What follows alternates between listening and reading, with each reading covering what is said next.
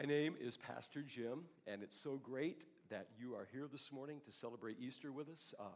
And if you are a guest here today, maybe for your first time, and maybe even not having had an opportunity to get into church much, this is a new church for you. We're just so grateful to have you here with us this morning. I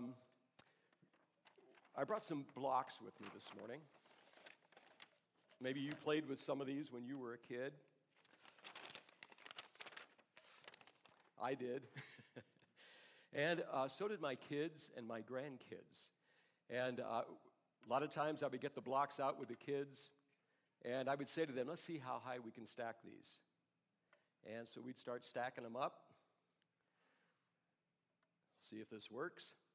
And then I noticed in every one of our kids and in our grandkids, they had this twisted urge. I don't know if your kids and grandkids were like that too. As soon as they saw that stack of blocks going up, they couldn't resist running over and knocking them down. And I don't know if it's just kids either. There could be some of you sitting out there this morning. Hard to sit in your seat, get up here to knock these things down. I don't know. But I'm going to ask you to restrain yourself because I have a point I want to make here. All right. The point is that the bottom block is the foundation block. If that bottom block falls, then everything else falls with it. The bottom block of our faith as followers of Jesus Christ is the resurrection of Jesus Christ. If the resurrection did not happen, then all of our most cherished beliefs, all of our deepest hopes, all of those prayers that we have prayed in our lives during times of deep stress, sorrow, loss, all of those moments we've spent like we have over the last few moments, worshiping the name of Jesus. If the resurrection didn't happen, then that all falls to the ground. And if the resurrection didn't happen, I might as well just spend the rest of the morning talking to you about the Easter Bunny. Because the Easter Bunny's imaginary. We made up that story. Came to us back in the 1400s out of Germany. I did a little research on that. But it's pure imagination, it's fun. But so also is the resurrection of Jesus. It's just an imaginary story. If it didn't really happen. And our faith falls to the ground. So just a couple questions we're going to take a look at this morning. The first one is this, obviously. So did the resurrection of Jesus really happen? And the second question is, if it did, then what does it mean to me? How does it touch my life today? Let's take that first question first. Did the resurrection really happen? Just let me mention a couple things. There's a lot more we could say, but just a couple things. I'd like us to go back 2,100 years to one of Jesus' biographers. His name was Luke. Luke lived in Antioch, which was about 500 miles north of Judea and Galilee, where the life and events of Jesus took place. So Luke was not an eyewitness of the events that he writes about. Luke came to faith probably through Barnabas, who was a missionary that as the gospel spread, it went as far north as Antioch and a lot farther than that. And Luke heard the message of Christ. He came to faith in Christ. Then he became a partner of the Apostle Paul, and he traveled with the Apostle Paul throughout the Roman Empire, and he ended up coming into Rome, where he met a guy named Theophilus. And Theophilus came to faith in Christ. So Luke, now let me put it all together. Luke was a very well-educated man. In his day and time, he was a doctor. He was also trained as an historian. Both professions which deal with careful research, sorting through fact and fiction.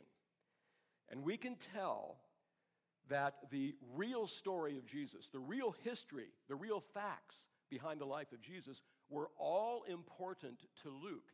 He didn't want to have a faith that was just sort of a blind leap out into the dark somewhere. He needed it to be rooted to the earth. He needed it to be rooted to time and space. And that's why he begins his gospel this way. Luke chapter 1. This is what he says. Many people have set out to write accounts about the events, that is, the events of Jesus' life that have been fulfilled among us.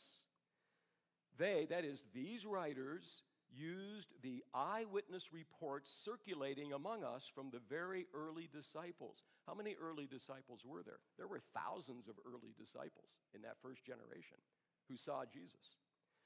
And then Luke takes it a step further than that. He not only read all those written materials, it says, having carefully myself investigated everything from the beginning, I have also decided to write an accurate account for you, most honorable Theophilus, so you can be certain of the truth of everything you were taught. So here's Theophilus, a brand new believer. He maybe had some questions. You know, sometimes we come to Christ, there's doubts. And God isn't challenged by our doubts. In fact, he welcomes our doubts. But Luke wants to deal with that. And so he goes back and then, now, Luke spent 2 years while Paul, his missionary companion, was in prison. Paul was in prison in Caesarea Philippi, which is in the area of Judea, Galilee, back in Jesus, the scene where it all happened. Luke was with Paul at that time.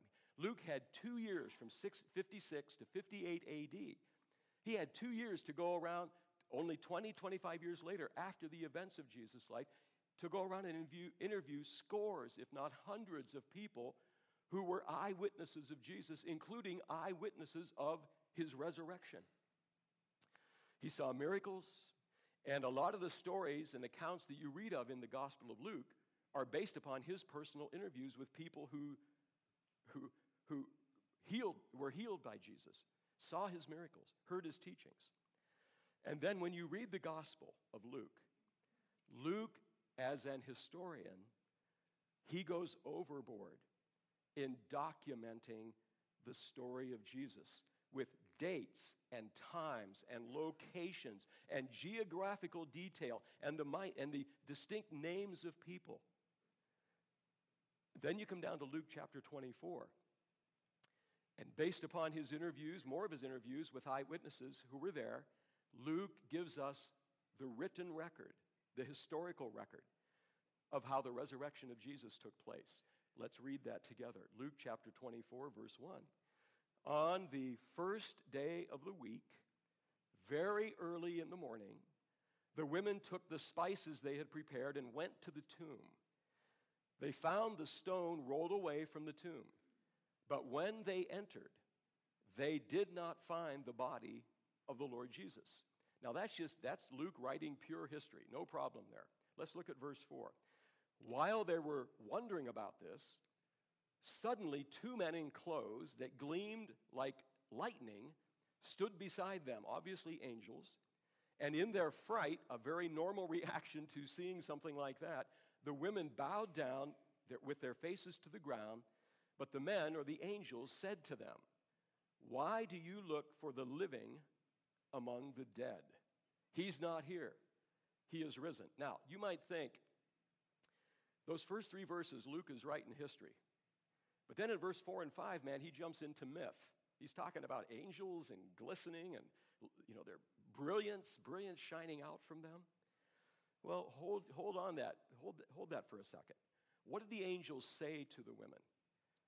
Those angels take them right back to history.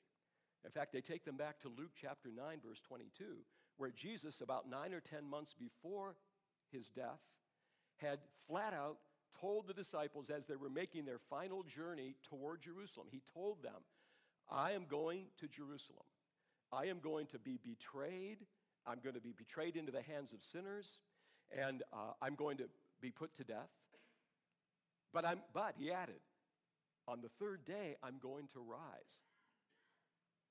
And so the scripture says that the women remembered, but they took them back to history. Then in verse number 9, or 8 through 12, let me read. When the women came back from the tomb, they told all these things to the core 11 disciples, and to all the others that were there. Here are the names. Here's Luke's detail. The name of the women: Mary Magdalene, Joanna, Mary the mother of James, and the others. There were other women there who told this to the apostles. But look at these apostles, the stalwarts and foundation of our Christian faith. What was their reaction? They did not believe the women because their words seemed to them like nonsense. You know, Luke writes very honestly here. If Luke was really trying to create a story to substantiate the resurrection of Jesus, he certainly would not have made the core actors become full of doubt and call the whole thing nonsense. Luke is writing honestly, honest reactions. Peter, however, got up and ran to the tomb. Bending over, he saw the strips of linen lying by themselves, and then he went away wondering to himself what had happened. Peter runs in. Now, in those days when they buried people, they wrapped them up in as much as 100 pounds of strips of white linen. And in between the layers, when they buried them, they put all kinds of spices and ointments. So when Peter goes in there, what he sees, he sees all that linen stuff. It's just laying in there, but there's no body. He went away wondering, what's going on here? Now,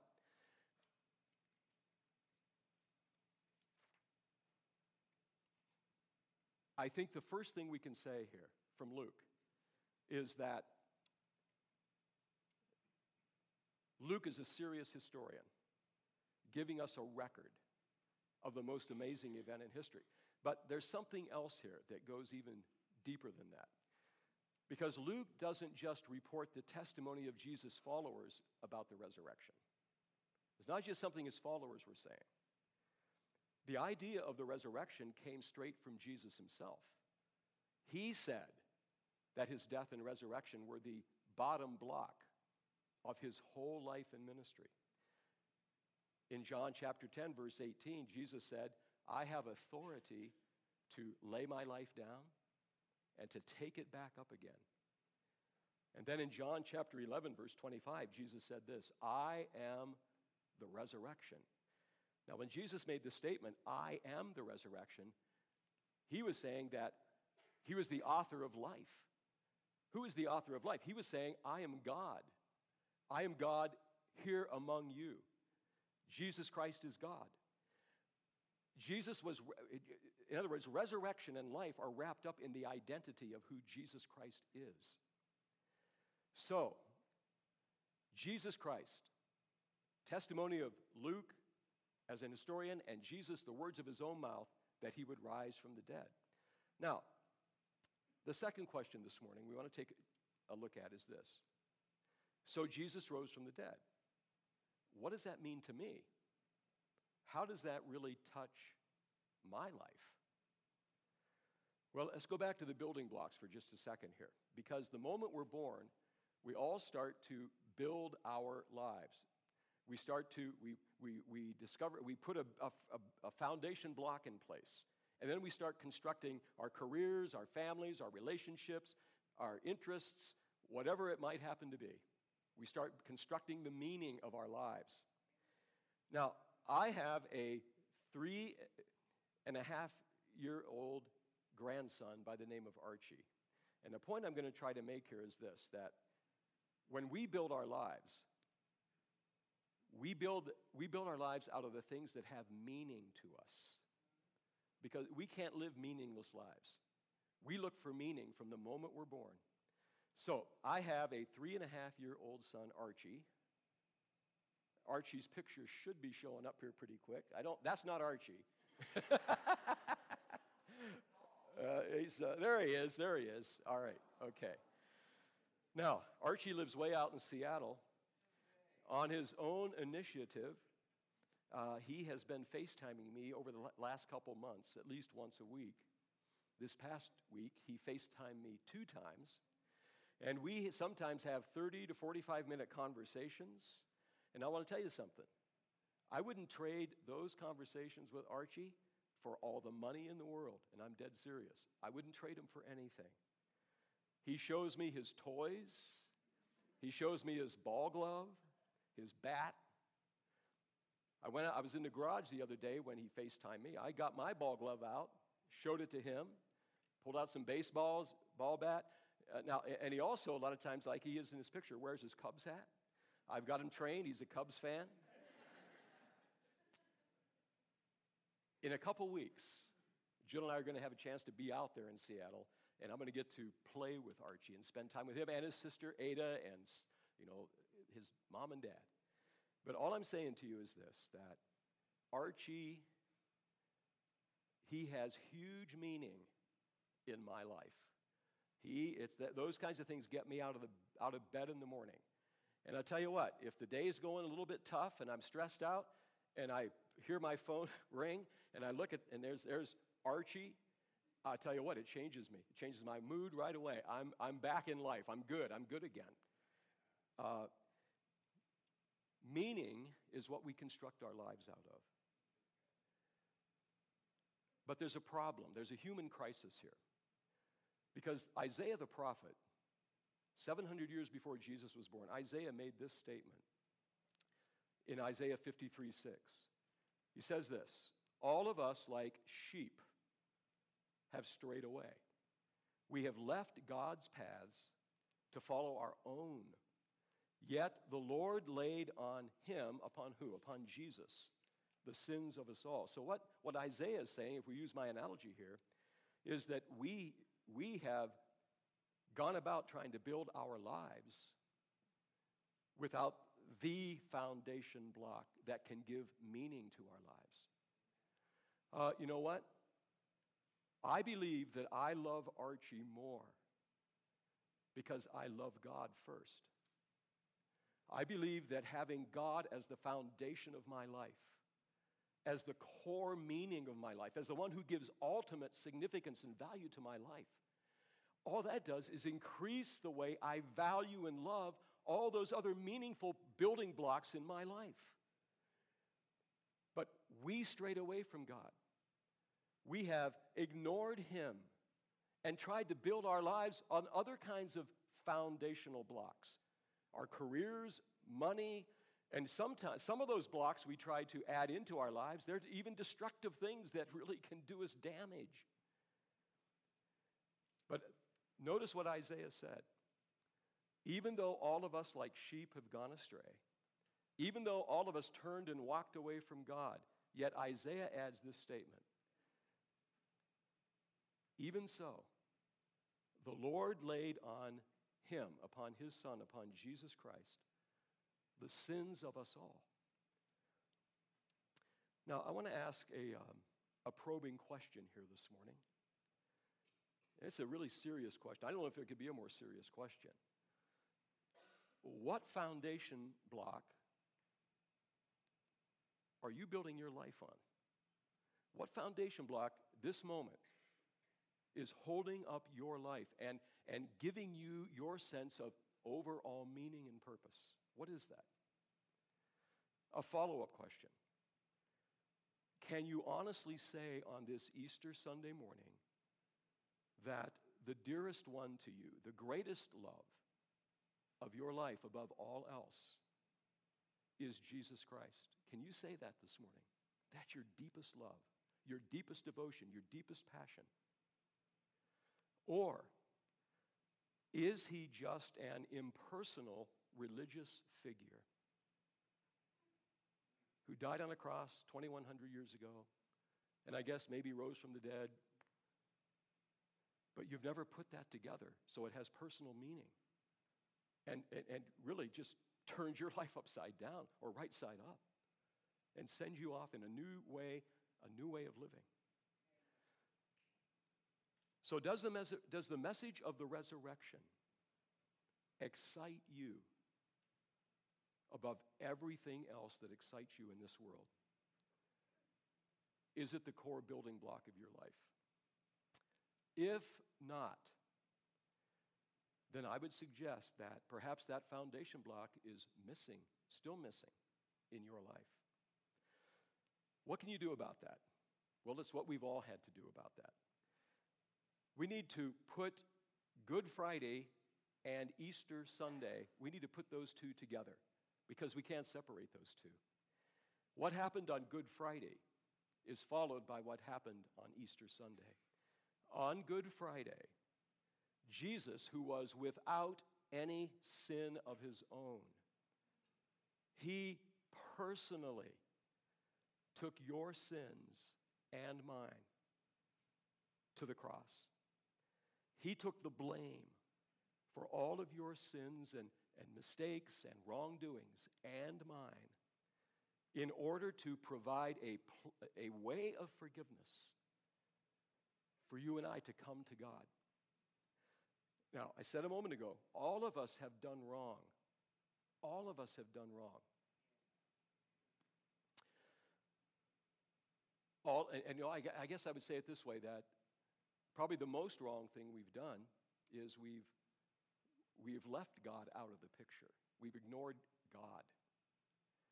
But God wants to be back in the picture. In fact, he wants to be the center of the picture in your life and mine. Now, so one of the symptoms of sin is blindness. And we can live our whole lives being blind to the very one who shaped and molded us and created us.